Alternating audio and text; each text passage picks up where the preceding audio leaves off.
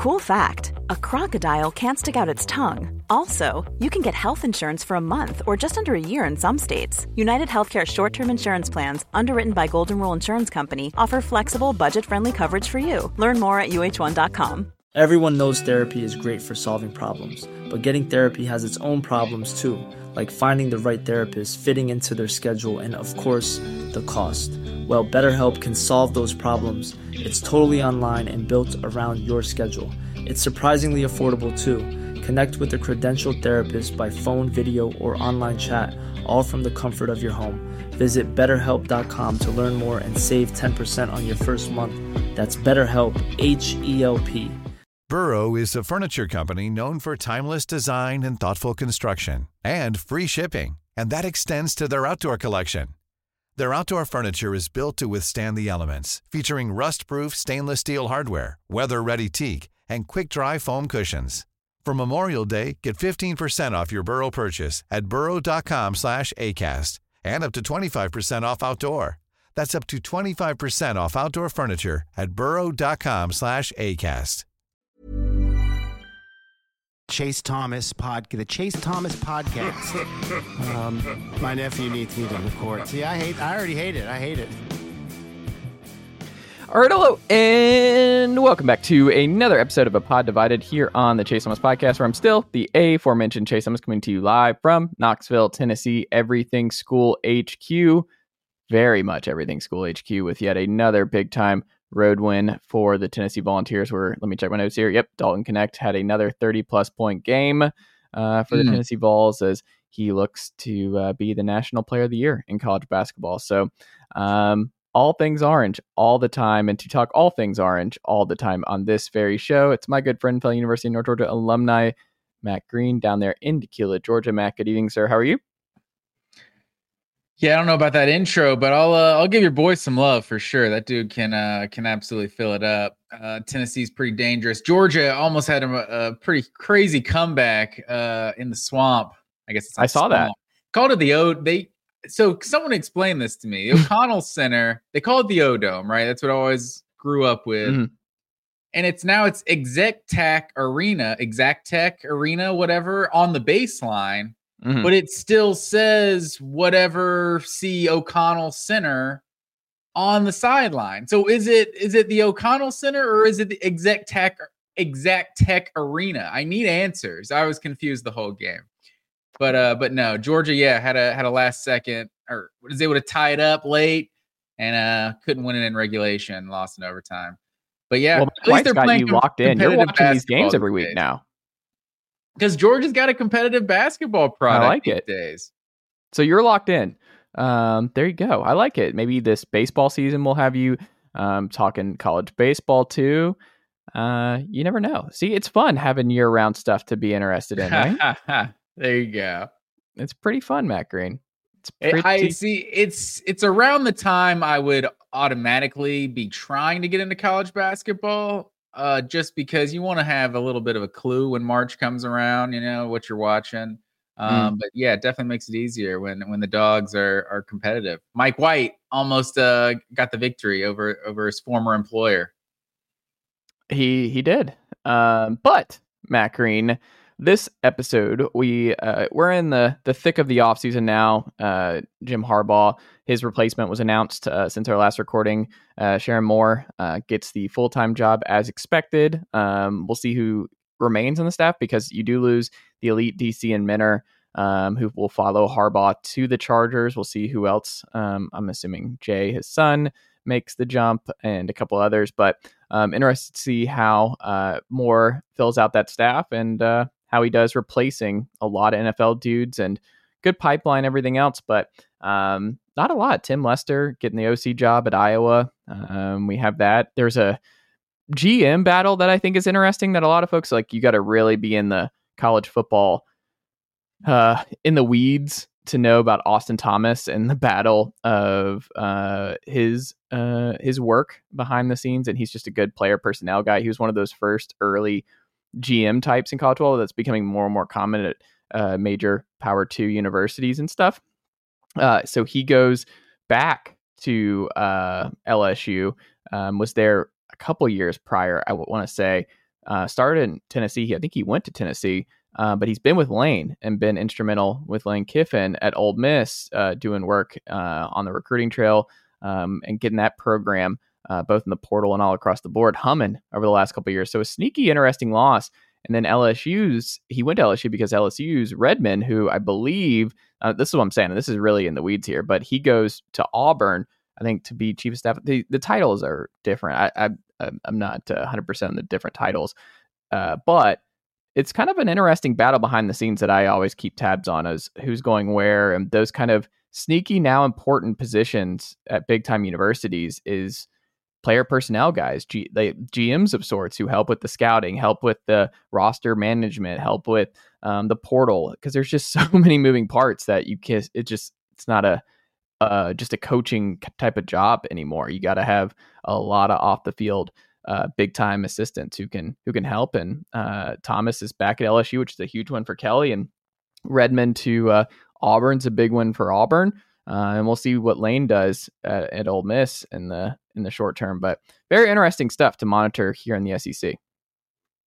Yeah, I'll let you monitor these decisions in the weeds down there. But yeah, that's basically been what being a head coach has been for a while, because I think that's what separated Nick Saban, not his X's and O's and his scheme and his philosophy, but it was just his ability as a CEO to just have every aspect of the program, operating at top level at all times. And, even he couldn't deal with everything going on with college football these days. He had to retire. So who knows what programs are going to be the best at, just navigating these waters.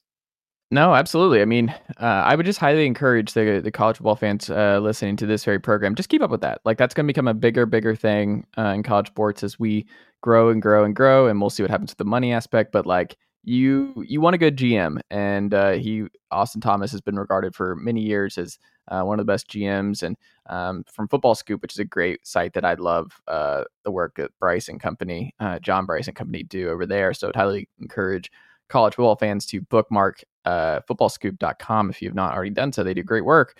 But he said, quote, Thomas was a right-hand man for Lane Kiffin at Ole Miss, where Thomas helped schedule non-conference games for the Rebels, worked to help negotiate assistant coaches' contracts, and was critical in roster management, NIL endeavors, and a myriad of administrative elements. He was also previously on staff at LSU, and he spearheaded the move to hire Will Redmond away from Kansas. Redmond, of course, is Football Scoop's reigning top personnel executive and is departing LSU to become general manager at Auburn. So see, like, he's going to Auburn to be the quote unquote general manager, but the title for Thomas at LSU is senior athletics administration / director role, where he'll report directly to the LSU AD Scott Woodward. So just some little things to, just keep an eye on. So when LSU is, they just got another top 50 recruit today. I want to say a corner. Just if you see LSU just bulking up a little bit more, and it's just, guys like Austin Thomas are really, really valuable, and you want to have good personnel folks in your athletic department to keep this thing humming, because there's just so many moving parts for college football coaches these days, that who you hire to run this and help you and assist you, like you said with Saban, is just so critical, because it's not just Saban, it's all the powers that be. There's just a whole lot of folks that are important and critical to a high functioning operation at the SEC level and at the Power 2 right now. I'm still calling it the Power 4. All right. I can't do it. We know it's not a Power 4. The ACC is still a legit conference. I mean, it didn't get worse. Put it that way. Like, the ACC, it was already a step behind, but still the new Power TV deal, 4. man. It kicks in this year. Power 4 to me, damn it. It's the Power 2, Matt. Like, we had the college football playoff. It was 2 Big Ten teams and 2 SEC teams. Like, it's just where it is. Like, you can't win a title in the Big 12 anymore. Maybe the ACC, because we'll see. No, I mean, did you see I think the Big 12's number 1 recruiting team this year was UCF, and they're like, what? Where did UCF finish? We saw TCU play for a national title 2 years ago. That was when it was a 4-teamer, man, and they didn't win. They didn't, but I'm just saying, never say never. They very much didn't win. We'll see what happens. All right. I mean, I'm not leaving them for dead. I haven't given up on Oklahoma State and in the Utahs of the world. I mean, I haven't given up on them either. I've just given up on them beating Texas, Bama, and Tennessee in a 3-game playoff scenario. I don't think that's feasible. But speaking of, it'll be tough. Speaking of the college football playoffs, sir, I thought this would be a fun exercise. SEC Sunday here on this edition of the program. We obviously specialize in the SEC, being a pod divided with Tennessee and Georgia. Matt Green, I wanted to do some sleepers here because I've been thinking about schedule because the ACC came out this last week and looking at different schedules and thinking about who will make the playoff because I'm listening to different college football shows and Cover 3 does a really good job. And they're talking about like, if you're a 9-3 SEC team, you're making the playoff was something that was said on a show I was listening to this week, which I thought was interesting is like the bar to get in for a top 15, because you're going to be, think about it. Like if you're 9-3 and you have a strong resume, you're going to be somewhere in that top 15. I don't think that's an accurate statement, though. I mean, look at this year. Like, I don't know what the exact seedings would be, but we know they have these automatic qualifiers that come with it. So it's not just straight up the top 12 teams. Missouri was 10-2. What were they? Number 9, number 10. Like they would have gotten in. Yeah, they would have gotten in. But I'm saying if they had a third loss, I don't think. What was LSU? They were 9-3 this year, right? They were probably like 15, 16. So I think they would have gotten in. So it'll be close, but they're not getting. No, they're not. They're 15, 16. They're not getting in. No. They're not doing it just based on what was the CFP rankings though. Where were they in that? Yeah, that's what I'm saying. LSU in the final polls, and LSU in the final. Let me pull it up. In the final CFP ranking was number 13. Yeah, so they're in. No, they're not in. 13. Do we not think so? It's a 12-team playoff. What do you mean 13's not getting in? Well, I guess I know what I'm saying is, and especially number 11 and number 12 might not get in because you got like Liberty or somebody stealing up spot and someone else like that, like that's not in the top 12 that's taking an automatic qualifier. Like that's gonna happen. And so those teams like 11 and 12 are gonna get pushed out. Like those bubble teams NCAA tournament. When a dark horse wins the conference that wouldn't have made the NCAA tournament, like that always bumps those bubble teams out, you know? So I feel like it'll be that kind of scenario. So I don't see, like you look at this year's rankings, Oklahoma was 13 or was 12th at 10-2. So I don't think you're going to see 3 loss teams. Like I think you might see it happen here and there, but I don't think it's a guarantee at all. Well, I don't think it's a guarantee, but the fact that your season's not over at 9-3 at the end, depending on what your quality wins are, is kind of huge for fans that are like, man, that sucked. We lost to Florida early or whatever. Like, here's the amount of SEC teams that made the playoff last year that would have made the 12-teamer. It's Texas, Bama, Georgia, Mizzou, Ole Miss, and Oklahoma. Yeah, that's pretty crazy. I think you're just gonna have a lot of SEC teams in the playoff every year. So I think 9-3. I don't think it's 9-3. I think 10-3 can get you in the playoff. So like a year like a 2017 Auburn, where they have a bunch of good wins and they just played a ridiculously tough schedule, lost in the conference championship game. So a 10-2 regular season that you lose that third conference championship, that team might not necessarily get bumped out of the top 12, which could be a good thing. Yeah, but I think it's going to be tough for that 9-3 team that didn't even play for a conference championship. But yeah, we'll see. It'll take some crazy seasons, and maybe we're going to see a lot fewer unbeaten one-loss teams with some of these conferences stacking their schedules a little bit. So I mean, there is that possibility too. If there's years where we got 2 one-loss teams or something at the top of college football, then yeah, if there's a couple 3-loss teams could get in. Absolutely. Well, speaking of those teams that might get in here, I thought this would be a fun exercise. So we're going to do the Big Ten next time, and we'll do the SEC this time, because when I talked about like how many get in, and you look at the final CFP rankings, this, that, and the other, and you think like they won't be a playoff team. It's like actually teams that you never would have thought in the SEC would be quote unquote a playoff team, national title contender. The door is going to be open because they're going to have a whole lot more talent. We already see at the top of where the talent's going. Over the last couple of recruiting cycles, especially in the portal.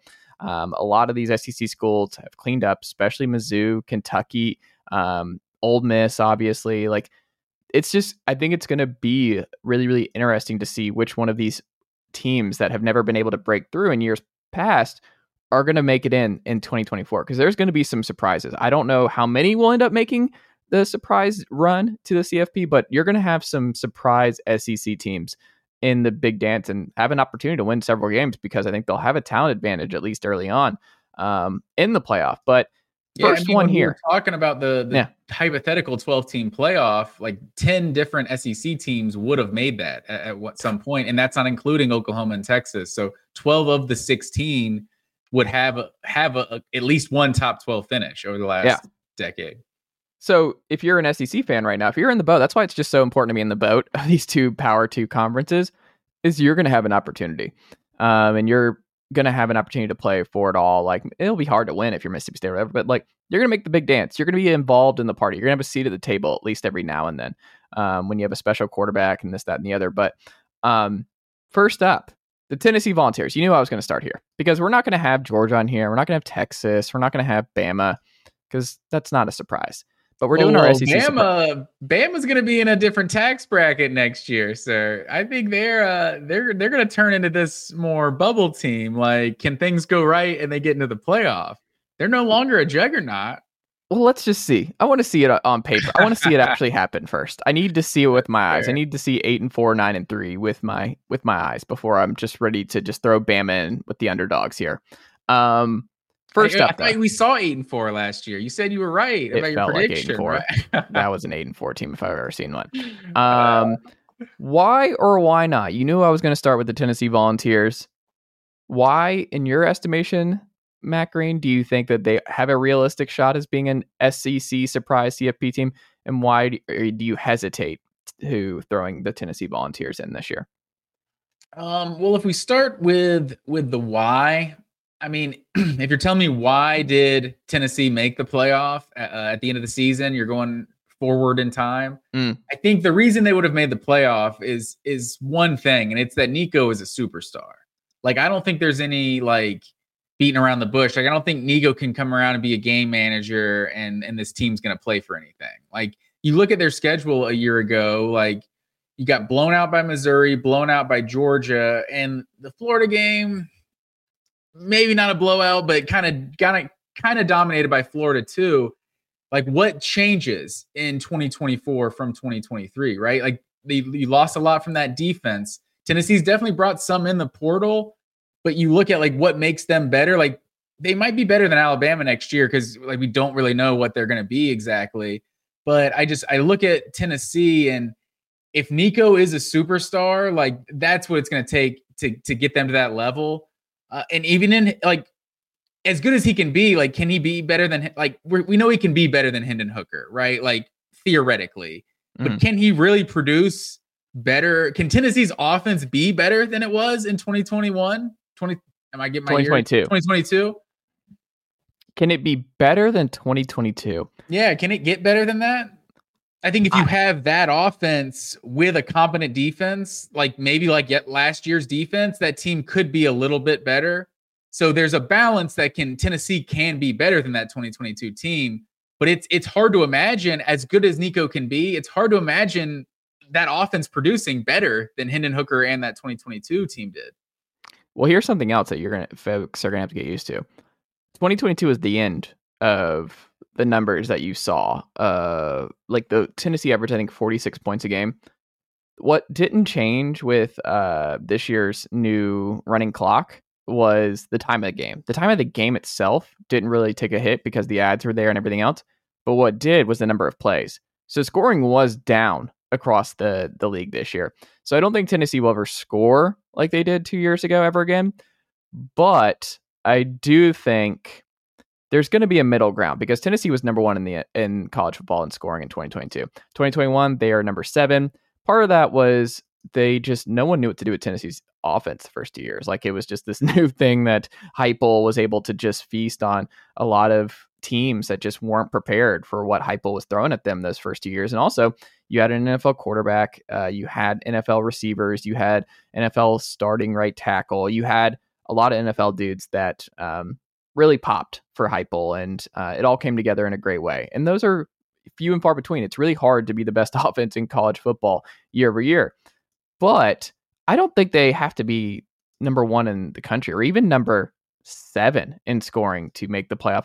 I think they have to be better than 35th, which is where they were this past year, which is this was the most difficult. Offensively, it was just one of the most difficult seasons for Heupel offensively that we've ever seen from him. So I think it's hard for me to see even going 8-4 with a really, really up and down season, really tough, just offensive, just ebbs and flows to the year. You had Alabama on the ropes at the half, and that one hurt. The Florida game was really the only tough loss, though. When you really think about it, like Mizzou turned out to be a great team, and that's not a tough loss on the road. Yeah, you got boat race, but like Mizzou was one of the 3 best teams in the SEC this past year, so they were legit. They were a double-digit win team. Like they were really good. That's not a bad loss. Georgia, obviously not a bad loss. Like you would have preferred it to be closer, but it's not a bad loss. They were arguably the second best team in the country. Top 10 teams. Right. That's fine. The Florida loss was the one that that one hurt, but the other 3, that's fine. And I think Tennessee fans would have been by and large, and I think they were okay with 8-4 this past year, because I think a lot of people saw like the drop off from Hendon and to what you lost to the draft and this, that, and the other. That it was going to be a step back this year, but you see the pop, 35 points. The defense pops against Iowa. I understand it's Iowa's offense, but James Pierce is a top 10 pick. He might be a number 1 overall pick after this upcoming year, just because of his talent on the edge. Like that's a big thing. Tennessee should have a great pass rush this year. You're getting in 5-star Jordan Ross, who's going to rotate Caleb Herring, 4-star number 1 player out of Tennessee this past year. He sat and learned. He's going to be bigger and ready to rotate. So I think Tennessee is going to be loaded rotating at the Leo spot. I think they're going to be loaded the defensive line spot. I think they're going to be a whole lot more athletic at corner. I think the offensive line, you get Cooper back, you get Spraggs back at right guard, you get the 5-star offensive tackle transfer from LSU, Lance Hurd, starting left tackle. You have John Campbell who'll move over to right. We're going through the whole starting lineup here. What are we doing? No. What I'm saying is like you need these little things from the outside can make or break a season. So like Nico getting a veteran offensive line and you being able to plug in a 5-star offensive tackle on his blind side, that's huge, because it was going to be Gerald Mincey a few weeks ago. So for them to upgrade that spot, to me, it just, the receivers are mostly back. You get in Chris Brazzell, who had a really successful season at Tulane. To me, all of this screams improvement. Like they're not going to be a 35th best team in scoring offense again. They're going to be somewhere in the top 10 to 15. I don't know where, but I would bet on them being somewhere in there. And I think the defense is going to be better. I think they're still going to be really good at rushing the passer, which will help the secondary. And you got 8-4 last year, and it was tough week over week. I just don't see a way, like you said. Nico's not going to be a game manager. Nico, he has a lot of big Bryce Young tendencies already. He's got amazing pocket awareness. Like it seems like things are going to go pretty well there. And if they go pretty well, he's a first-year starter. Sure. But if things go reasonably well, I see the floor being like 9-3 for this team, and 9-3, 10-2, you're going to be in the playoff conversation. And also the schedule is really nice. The schedule for Tennessee this year is very nice. That's one thing I was going to say, especially the home schedule. Like I think it's reasonable that this team could go undefeated at home. And I mean, they hadn't lost one in 2 years before Georgia last year.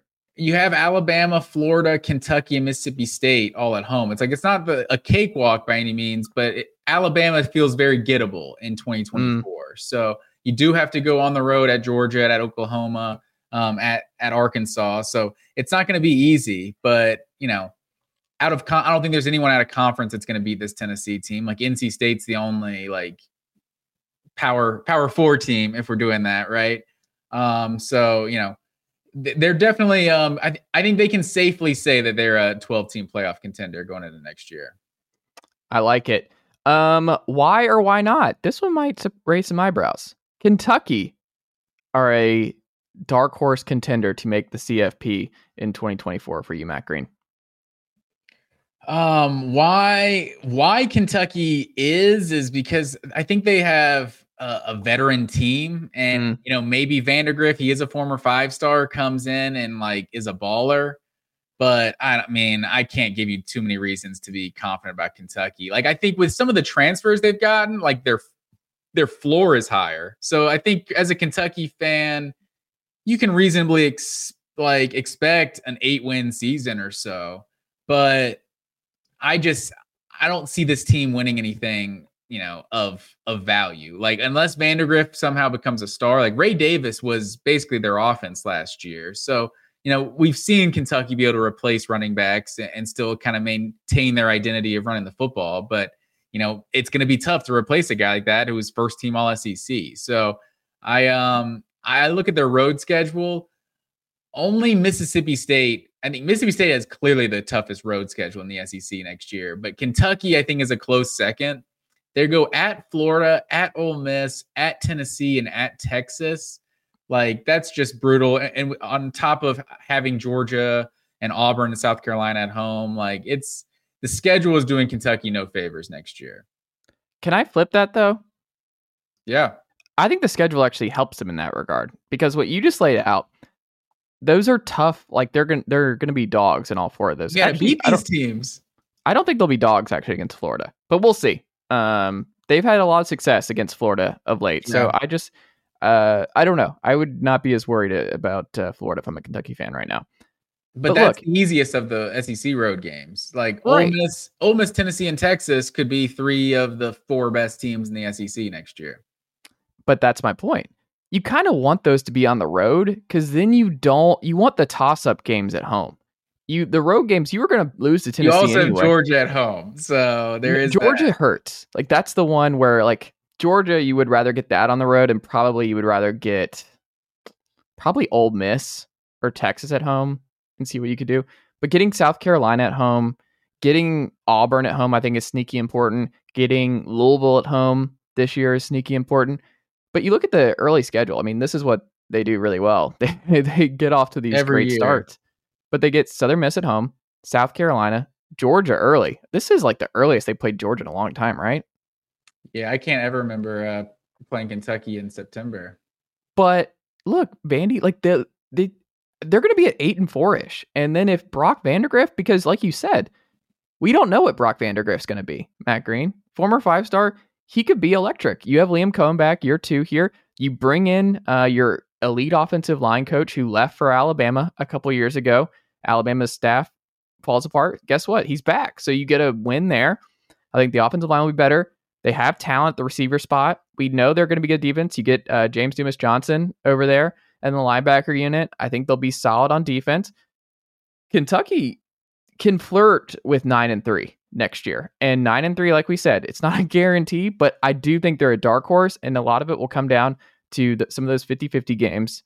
But also, what's Brock? We don't know what Brock is. Brock could be a very high, like the most talented Kentucky quarterback we've seen in a long time. Like, he has that upside. We have no idea what to make of him yet, but we've seen good quarterback play at Kentucky in the past. We've seen Liam Cohen do a good job, and we know Kentucky's defense is going to be pretty solid, and Mark Stoops has a high floor there. So I don't know. I think Kentucky, I wouldn't bet on it, but I do think they will be in play late in the year. I definitely wouldn't bet on it. Vandagriff is definitely that X factor, especially because he's a legit dual threat. So I mean, when a quarterback can run and that be part of the offense, we've seen how teams can just be tough to stop. So like you said, I wouldn't bet on it, but I think you could reasonably expect this team to go no worse than 8-4. Yeah, I could see it. They did went 7-5 this year, and it was a rough season for Kentucky, and they still went 7-5. Why or why not the Florida Gators? You know what's funny for me, Matt Green? On my list here of our 7 SEC schools who will be dark horses, I think Florida is the hardest for me to make the case for. Was it for you?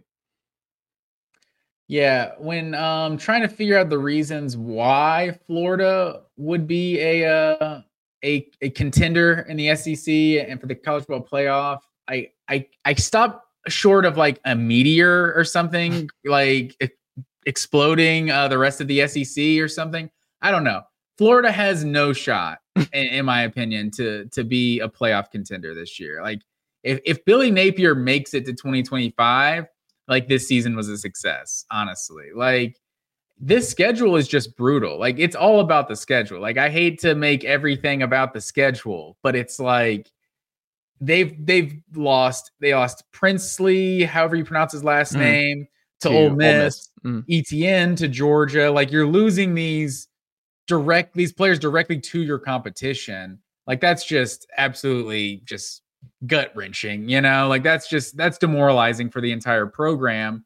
And so they play 11 teams. If we're counting the Power Four, they play 11 Power Four teams next year. Only LSU, Georgia, and Missouri. They're the only other teams in the SEC that play 10. Everyone else in the SEC is playing at most 9 Power Four teams next year. So you just look at Florida's schedule, like even the out-of-conference games, they don't have any. They have one automatic win basically on the schedule going into next year. So, and we've seen crazy things happen with Georgia Southern and others when teams are down. So I don't know. I just, it's hard for me to find anything about Florida that could think they could even. One size fits all seems like a good idea for clothes until you try them on. Same goes for healthcare. That's why United Healthcare offers flexible, budget-friendly coverage for medical, vision, dental, and more. Learn more at uh1.com. Everyone knows therapy is great for solving problems, but getting therapy has its own problems too, like finding the right therapist, fitting into their schedule, and of course, the cost. Well, BetterHelp can solve those problems. It's totally online and built around your schedule. It's surprisingly affordable too. Connect with a credentialed therapist by phone, video, or online chat, all from the comfort of your home. Visit BetterHelp.com to learn more and save 10% on your first month. That's BetterHelp, H-E-L-P. Have a winning record next year. I do love that they open in Miami. Like, that slaps. Love that we're doing that at the beginning of the year. like that is fantastic. And now Cam Ward's in the fold. I can't wait for Miami, Florida to open the year. But like you said, there's no one who has a worse schedule in college football than Florida. They went 5-7 last year. You're at Florida State. You get Ole Miss at home. You get LSU at home. But like this, can I read this gauntlet from October 12th on for you, Matt Green? Yeah. At Tennessee, Kentucky at home, you get a bye. Guess who's waiting? Georgia and the cocktail party. Then you go to Texas the week after Georgia. Georgia and Texas are probably going to be the two best teams in the SEC next year. LSU at home after that. Ole Miss after that. At FSU. That is, I mean, you're looking at what? 7 straight top 15 teams? Who else is dealing with that? That's a bonkers schedule. Final 5 of Georgia, Texas, LSU, Ole Miss, Florida State. Like, those could be 5 top 10 teams next season. Like 5 playoff teams. Like when they are playing them. That's going to be brutal. But is there any Graham Mertz optimism for you? Is there any, like, the offense figures it out? Year 2, Graham Mertz, he completes a high percentage of his passes, 70%. There is some wide receiver talent. Yeah, they lose Trevor Etienne to Georgia, but like Austin Armstrong, whiz for a whiz higher. It was kind of a sneaky big one. He's super young. Like, they were 101st in sacks last year, which is wild. So they didn't get to the quarterback, and you lose, as you talked about, a good edge guy to Ole Miss. But like, I mean, is it hopeless? Like, is there a chance that like Florida really does? Like, what do you point to of like, this was something I saw last year that would give me, if I'm a Florida fan, a little bit of optimism that Graham and this offense could be good enough to be an 8-4, 9-3 type team? To be honest, I think Graham Mertz's performance last year is like why you should be concerned, because Graham Mertz was good last year. So it's like Graham Mertz can be exactly as good as he was a year ago, and this team could be awful. Like, I don't think quarterback was the problem last year. Like, Mertz isn't great. You can get a lot better than Mertz, but he was fine, and he kind of kept things on schedule, but he just doesn't seem to impact winning. Like, it's hard to explain. Like, you look at the score and like Florida's getting dominated, and you look at Graham Mertz's stats by the end of the game, you're like, he completed like 68% of his passes, like threw for 275 yards, a couple of touchdowns. Like, he didn't throw a lot of picks. Like, 3 all last year. His stats look pretty good, but it's like you're never really worried about their offense. There's something about it just doesn't scare you. So I kind of expect Graham Mertz to look up at the end of the season and have an argument for being the 5th or 6th best quarterback in the conference and be like, yeah, he's pretty good. And this team could still just be 4-8 and just be wanting to fire Billy Napier. I could see that too. Next up here, why or why not South Carolina is in the CFP dark horse conversation by the end of 2024, Matt Green? I think you're going to have to lead this, sir, because I cannot find any reason how South Carolina, like they don't have a crazy tough non-conference schedule. Like in Clemson's, they're kind of regressing. So maybe if Clemson is really bad again next year, that's not a super difficult game at the end of the season. But I mean, just looking at the schedule, LSU at home, like Alabama and Tuscaloosa, like they don't have to play Georgia next year. But I don't know. It's hard to be optimistic right now with how every time they get a good player, it just seems to get poached by somebody else. They just feel like a stepping stone program right now. I'm concerned about the drop off from Rattler to the next QB. He's a 3-star kid. Yeah, you had the rankings of the quarterbacks, whatever that was, like a week or so ago. I don't know his name right now off the top of my head. I'm gonna pull it up. It is Lenoris Sellers is his name. And look, they have talent. It's not like they haven't had talent with Leggett, who just they could not get there. Juice Wells, as you alluded to, he's gone. Jaheim Bell, you lose the previous offseason. Leggett's going pro, right? Yeah, he's gone. Yeah. Spencer Rattler's gone. It's tough, man, because like you said, the schedule doesn't really jump off and scare you a little bit. Like you get Mizzou at home, which will be good. You get Texas A&M at home for homecoming. That's good. I mean, you got to go to Bama and Oklahoma, but you probably weren't winning either of those games anyway. You get Ole Miss at home, which might be a sneaky big one. You get LSU at home. Like this looks like a 7-5-ish schedule to me off the top, but I also just don't know what this offense is going to look like.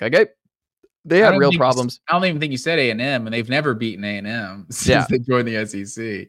So I don't know. I think it's tough. Like, what does Beamer have to go? Because Napier, we look at that schedule and you just feel bad because I don't know many coaches that, I mean, you just feel bad because that is a horrific schedule, especially those last 7 games for Napier at Florida. But like for Beamer, what does he have to do? What are the expectations at South Carolina? Because I feel like 7-5 should be the goal here with this schedule and working a new quarterback. And this kind of feels like a gap year for South Carolina, but I think 7-5 is doable. I think it's a better schedule than what they had this past year. It might be better. I mean, there's still a lot of landmines on that schedule. Like they don't have Georgia on that, but how weird is that going to be for you? It is weird not to play South Carolina. It's probably gonna be weirder for South Carolina fans because I think Georgia was kind of that one game they could count on a year that like they'd be on national television and like it'd be a big environment. Like it felt like Georgia was South Carolina's kind of not Super Bowl, not trying to like clown them or anything, but it kind of felt like that was South Carolina's biggest rival in the conference. Well, it's also weird that they got into it. Like, obviously, they beat Kirby early on. Like, last year was really close at the half. And for whatever reason, South Carolina and Georgia have had some really fun, weird, close games. So it's not a quote-unquote rivalry, but it feels like if we do the 3 permanent rival model. Those are really the only ones, though. Like, it was a fun rivalry with Mark Richt and, like, Spurrier. Like, those games were crazy. But outside of the upset, in 2019 and then this past year, for the most part, Georgia's just murdered South Carolina since Kirby's gotten there. So I think that rivalry's kind of fallen off a little bit because South Carolina just doesn't really compete with Georgia like they once did. But just looking at, I don't see 7-5. Like I think they're good. I think it's a success to go to a bowl game next year. I don't know how you evaluate Shane Beamer, to be honest. Like, because when Shane Beamer arrived, South Carolina wasn't a stepping stone program. Like, they weren't some perennial contender, but they were like someone who had some hope, right? And this whole transfer portal era has kind of turned them into a stepping stone program. And I don't feel like that's Shane Beamer's fault. Like, he's recruiting good players. You know, you got Jordan Birch going somewhere else. You got Marshawn Lloyd going somewhere else. You got blanking on Jaheim Bell go somewhere else. It's like Juice Wells now going to Ole Miss next year. Like, I just don't know how a program like South Carolina, whose program has to be built on finding diamonds in the rough, like, I just don't know how they can sustain that if other teams can just poach those diamonds they find. Absolutely. Ole Miss, I think they have the best of this surprise SEC playoff team. So I think it's not a surprise to you and I, and we keep up with this every day.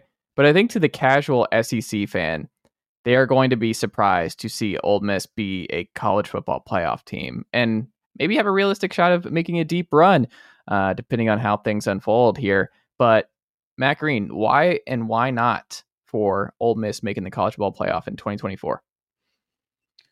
Well, this is their year, honestly. Like, I don't know how many times things are going to align as well as they're going to align in 2024 for Ole Miss. Like, we know this team was never in the era of the SEC East and SEC West existing. Ole Miss never made the SEC championship. So maybe getting rid of the divisions, they can find a way to get in there somehow. But I think with Alabama being in transition, like, that's a golden opportunity for Ole Miss to be, and I don't think they play them this year either. So that's one of the teams that Lane Kiffin hasn't been able to get past. But I just look at Ole Miss, like, what they've done in the portal is the best in the SEC. Like, they've got 17 guys in the portal. Walter Nolan, like, that's a huge potential difference maker. They have to be better on defense than they were a year ago. Like, I think that's what's holding them back. Because, I mean, you look at who they lost to. They got, boat raced by Georgia at home. And then they had a pretty close game with Alabama that Alabama was able to pull away in the end. And then that's it, So without having Alabama on the schedule next year, like, that's one loss that's off there. And then Georgia is still on the schedule, but they're coming to Oxford next year. So Ole Miss, it feels like everything's aligning for them. Jackson Dart, like, he's not a superstar, but you could argue that he's a top 3 quarterback in the SEC coming into next year, top 4. So I think they have a lot. You look at what they've been, like Jevin Sneed, 2009. That was the last time they were preseason top 10. Like, they're not going to be a surprise. Like, right now, like you're saying, it might be a surprise to a casual SEC fan to see it, but they're going to be preseason top 10. Like, this is going to be the most hype we've seen around Ole Miss in the preseason, maybe ever. Like, this is going to be pretty big time. Like, they were top 10 every year from 1958 to 1964. They're preseason top 10 every year. They've been, in the last 50 years, they've been preseason top 10 once. And that Jevin Sneed year was the only one. It's a good stat. I got you. But yeah, I think they're going to have hype around them next year, and I think it might be warranted. So you're buying the Kool-Aid. Like, do you think... I'm buying it in terms of, like, this is the year it has to happen. And maybe more like I'm buying Penn State 2023. That, like, it has to happen this year. Not necessarily saying it will happen this year. I was saying it would happen with Penn State, to be clear. But I'm not as high on Ole Miss in 2024. They've obviously put a lot in.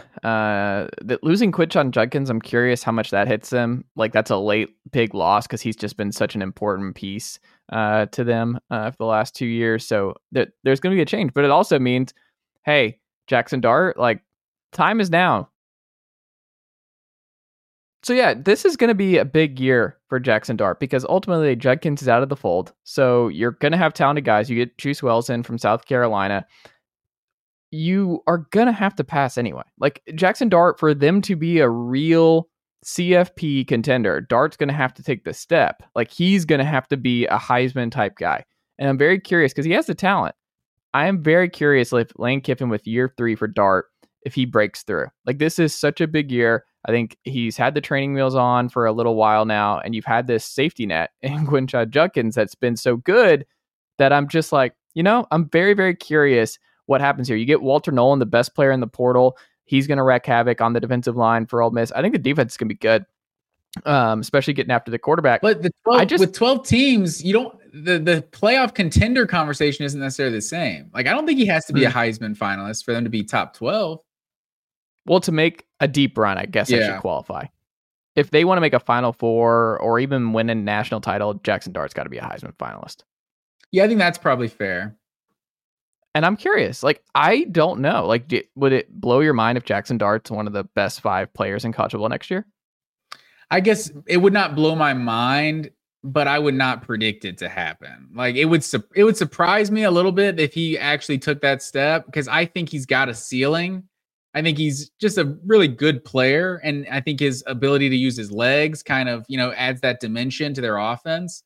But this has been a running team. Like, when they've been at their best, like under Lane Kiffin, like, they're a run first team. So, losing a Quinshon Judkins, like, we'll see if they're able to replace that production, because I think that's a pretty big blow for Ole Miss, even though they have a lot going for them. That's lining up for next year. I mean, they were sneaky top 20 in passing last year. They were 19th in passing offense this past year. Is that right? That would be in Ole Miss. Yeah, 65% completion percentage. You need to get that up a little bit. 9.4 yards per attempt. That's high, so that's good. One of the best. 26 TDs, 6 picks, 162.87 QB rating, and he threw the ball 30 times a game. It didn't feel like Ole Miss threw the ball 30 times a game. No, it still feels like they running is their identity, but he obviously, like you're saying, he still had a pretty good year last year.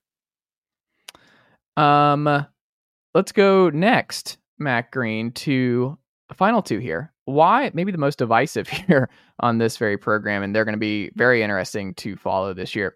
Why and why not for Auburn, sir, making the college football playoff in year 2 for Hugh Freeze? Because everyone might be like, Auburn year 2? But Tennessee, right there, year 2 for Heupel. We've talked about on this podcast how big year 2 is. Make the case for and against Auburn making a year 2 leap for Hugh Freeze. It's just about the year 2 magic, as far as I'm concerned. Like, if there's just something unforeseen, like they just take a step that we're just not prepared for, I feel like that's what's going to take. Because even in 2021, like, Tennessee was fun. Like, they weren't a good team, but they were a team that scored some points. Like, they showed some signs to that 2022 run. Like, Auburn, it wasn't just dead. Like, I mean, that New Mexico State game, like, it's hard to explain that one. But they obviously almost beat Alabama there at the end. They were improving. It's hard to say they're improving and just ignore that getting shellacked by New Mexico State down the stretch of the season. But I'm not a believer in Peyton Thorne at all. I am a believer in Hugh Freeze and his offense. And so that's the one thing that makes me like, okay, Hugh Freeze knows something I don't know, that he didn't need to get a quarterback in the portal. Like, maybe Peyton Thorne, another year in Hugh Freeze's offense, takes a step. But it's hard to be too confident about like what they're going to be next year. You would have felt good if Caden Salter made the jump and followed Hugh to Auburn, right? Like, if he doesn't go back to Liberty, you're feeling a little bit better. Like, maybe there is some Peyton Thorne magic, but it was tough from what we saw this past year. But he was also a spring portal guy, and spring portal jumps from guys, it's just bad because they don't have as much time. Like, you just don't. You're just kind of you really need the spring. Like, if that's why the portal is not nearly as flooded in the spring. It's just guys are so far behind. Like, it's really hard to work yourself into the rotation if you transfer in the spring, because you're just months behind the playbook, months behind other guys who've been working out with the team and coaches for 4 or 5 months prior. So he was already behind the 8 ball in that transfers, regard. You're saying it's guys who transferred after spring. Correct. No, spring transfers, like the spring ones. Like, I'm talking like guys that missed spring practice. Because yeah, I got you now. Yeah. Peyton Thorne missed spring practice. So maybe there's a case that Peyton Thorne would be a whole lot more comfortable. He ran the ball well for Auburn. Maybe he gets a little bit better and they're spicy. Like, they almost beat Bama. They should have beat Bama. Had a good class. So you're going to have a lot of talented freshmen here coming in. You were one of the best transfer teams here overall. You lose Robbie Ashford to South Carolina. We'll see what he does there. But you get some talent coming in. New coordinators for Auburn on both sides of the ball, I want to say, because Cadillac is out. You have Etheridge is out. You have Montgomery's out. You have the Auburn coaching staff is kind of in a weird state of flux, but also Hugh Freeze, just generally speaking, wins a lot of football games, and he's 80-54 overall. I don't know. I'm very curious because Derek Nix comes back into the fold. He's the new OC/running backs coach. Charles Kelly, new co-defensive coordinator. Do you know what Charles Kelly was doing last year, Matt Green? What's that? He was the defensive coordinator at Colorado. And before that, he was at Alabama. So he has a reputation, good recruiter, good defensive mind. So I think they might have upgraded there. And Derek Nix, we'll see how he does coming in as the new OC. But Hugh Freeze, I believe, will still be calling plays. But that was a big one. Like, Derek Nix was an Ole Miss guy. He was at Ole Miss for the previous 16 years. So we'll see how he fits on this staff at Auburn. But I don't know. Auburn's schedule, what does it look like to you? Does it look like a possibility of a 9-3 type jump for them? Well, Auburn is one of the teams, I think, that's the biggest beneficiary of getting rid of the East and West divisions. Like, they obviously still have Georgia and Alabama on the schedule, but their schedule was an SEC West gauntlet, like, every year. Like seeing Missouri and Kentucky and Vanderbilt on their schedule, they're accepting that with open arms. Like, because I think this is probably going to be one of the weaker schedule. Like, a lot of teams are seeing their strongest schedule in 2024 they've seen in years.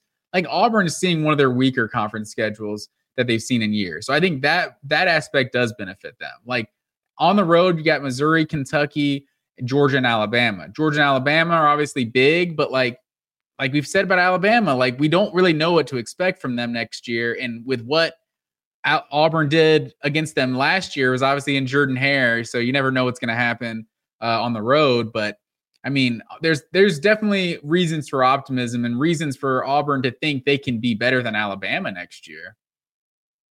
No, I don't disagree. I mean, you get Oklahoma at home. That's good. You get Arkansas at home. I mean, you don't go to Cal this time for a weird one. They come to your place. New Mexico comes to your place. You got to go to Mizzou. That'll be extremely tough. At Kentucky will be tough. Vanderbilt at home. UL Monroe at home. Texas A&M at home is a big one because that's a coin flip game, and we'll see what Bama looks like, but you'll be in it. I mean, 8-4, 9-3, that's a possibility. A lot of it just depends on, how these new coordinators work with Kelly, and then Ken Austin comes in as a QB coach. It was Hugh Freeze, offensive coordinator and QB coach at Liberty. He was an analyst this past year. He's like 4th all time at Ole Miss in quarterback records, so behind Bo Wallace and a couple other ones. So that should be an interesting upgrade because Liberty obviously had a lot of success with him and Hugh Freeze years ago. But I don't know. Well, the year 2 bump, man, we've talked about in this program. It's real. Like, people are discounting an Auburn bump. What's interesting is that, like, Auburn was built on transfers. Like Matthew McConaughey, like, back before it was cool. Auburn was getting transfers before everyone was doing it. So it's like, now you look at this class, like, they're 15th out of 16th, according to the 24/7 transfer portal rankings. Like, only Georgia and LSU have taken less players in the portal than Auburn so far in the SEC this year. So Auburn was one of those teams that felt like they should be doing what Ole Miss is doing right now. And they're starting to recruit better. That's the other thing too, is some of these big time freshmen that are coming in this year at wide receiver, like, those dudes could be day one difference makers, and that could really take Auburn to the next level. But it's interesting that they're a team that's not utilizing the portal, I think, as much as a lot of people anticipated. And like you said, they're just whiffing on some of the guys they wanted. I think that's possible. But we'll see. I think they'll be interesting. Cam Coleman coming in, big receiver win, 5-star wide receiver. Amaris Williams, 5-star edge. Walker White, quarterback of the future, 4-star quarterback. So we'll see that. And then the flip, Marcus Riddick from Georgia a long time ago, right? Yeah, he was a Georgia commit. So they're getting talent in the building, and I think they're loading up. I think I would buy some Auburn stock right now. I think they're coming back. I think that's fair. I think 2024 might be a little early for a playoff conversation, but yeah, I think they're trending in the right direction. Final one here, Matt Green, the one that I picked to win it all this past year, Texas A&M. Why or why not will Mike Elko make the college football playoff in year 1 at Texas A&M, sir? Why not? Because it's Texas A&M and they just don't do that sort of thing. But I don't know. And in terms of A&M, they're like the hardest team to read, I think, in the entire conference, because it's like there is talent there, but a lot of it transferred out with Jimbo and all the just craziness that's the toxicity that's just kind of seemed to be around their program. So like just getting a new voice in there, getting a new head coach, like a lot of that, maybe everyone's steering in the right direction or rowing in the same direction, like that you can start to see how much talent they really have. But, it's hard with all these, with how much transition there is when a new head coach comes in to know how much talent really is at A&M, right? Are they ready to actually compete for the SEC in year one? Like probably not. So it's hard for me to know exactly what to expect from this program. But you get Connor Wigman back, who I think is going to be really good still. You get Colin Klein, good offensive coordinator hire you pull from Kansas State. I think the offense will be good. I think Elko is going to have that defense good. I mean, the defense was great this past year. So you keep a lot of those guys. You lose Walter Nolan and some key guys there, but like Mike Elko is going to have a good defense. Yeah. Like we know College Station and what Mike Elko brings immediately is a solid defense. And Colin Klein was a good hire. I think this offense is still going to be pretty solid. You have 5-star Ruben Owens in the fold at running back. You have a good offensive line. I think they're going to be, they return everyone on the offensive line except for Layden Robinson. So that's huge. You get a lot of the offensive line back. You lose Rakes and Nolan and McKinley Jackson going in the NFL, but like they're going to be good. This team, I think, will be pretty solid on that front. And I also just think the receiver room will be good. Because you'll have Noah Thomas, you'll still have Moose Muhammad, who we like, Ruben Owens at running back, like I said, Le'Veon Moss. Like, you just look at the room and the amount of talent still there. I think people just jump at the big names, but you look at it, you're like, there's still a lot of blue chippers all around this A&M roster, and Mike Elko is just a really good coach. And he had Duke right there on the precipice early on. Wegman has Heisman-esque potential still in College Station. I could see it. I could see a 9-3, 8-4 type year one for Elko. I don't think they're going to make the playoff right away, but Elko is a good hire, and they still have a lot of talent, and I still would buy some A&M stock over the next couple of years. What say you, Matt Green? Yeah, I'm with you there. Evan Stewart, another one, a big one that they lost in the portal, but I don't know. Have you learned nothing, Chase Thomas? Like, are we just going to buy A&M stock every off season? And at some point, this is just, it's a losing bet, right? RC Slocum, interim AD. Let's get the gang back together. They're going to be all right. Is that right? A&M's going to be all right. The schedule isn't like the worst in the SEC. Like on the road, you got South Carolina, Mississippi State, Florida, and Auburn. Like we know those are some tough stadiums to go in, but we don't know exactly how good all of those teams are going to be next year. But Arkansas, LSU, Missouri, and Texas at home, like I think it's not the worst, but I just don't know what to expect from them. Like they do feel like a team that's one of the quicker fixes in terms of first-year head coaches in college football. Also, great game right away. Right? Guess what they get? They get Riley Leonard and Notre Dame at home. That's who he just coached. Oh, you're right. I was looking at the schedule. Like I feel like that game went under the radar. Like Notre Dame, that's week 1, right? Mm-hmm. Yeah, that's going to be a good one. I mean, I think they probably win that game. Like out of the gate. I mean, Riley Leonard playing against a coach who knows him very well, coming into College Station, one of the toughest places to play. I don't know. I feel pretty good there. Man, I didn't even think about that. Yeah, that's going to be interesting. Still Notre Dame is going to be favored in that game, I would imagine. They'll be preseason top 15 or so, right? Hell, who knows with preseason rankings, A&M might be preseason ranked. I think Notre Dame's going to be preseason top 10. Yeah, they might be. So A&M, I don't know. I'd love to see the over under win total right now. It can't be much more than like 7.5. I would pound the 7.5 over for A&M right now. I don't know. I think 7 wins year one for Mike Elko. I think that's probably to be expected. But you know what else will be really nice? Texas to end their year. Like Texas back on the schedule. Texas A&M is just going to be a delight. Like I'm very, very glad that that's happening this fall. Like that's going to just be really nice. And it is on Saturday, right? Do you have the schedule in front of you? Because we talked about they did play it on Friday a few times. Yeah, it's on Saturday, November 30th. And see, that's going to be ESPN, Fowler and Herbstreit's first opportunity to ever do the Iron Bowl.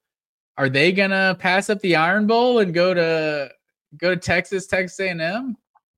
Probably just depends on how the seasons are going for both of them. Yeah, I mean, you're probably right.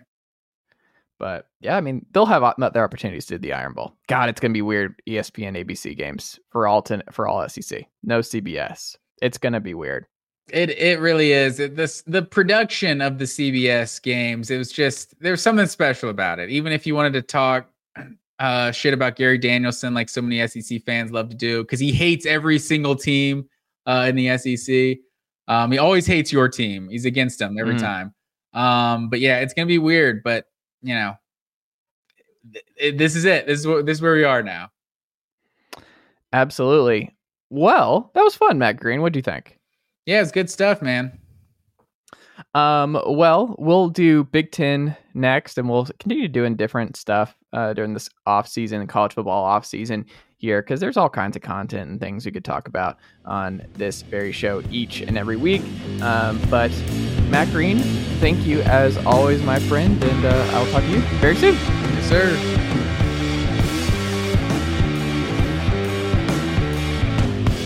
Nicely done, nephew. Chase Thomas Podcast. Hell yeah.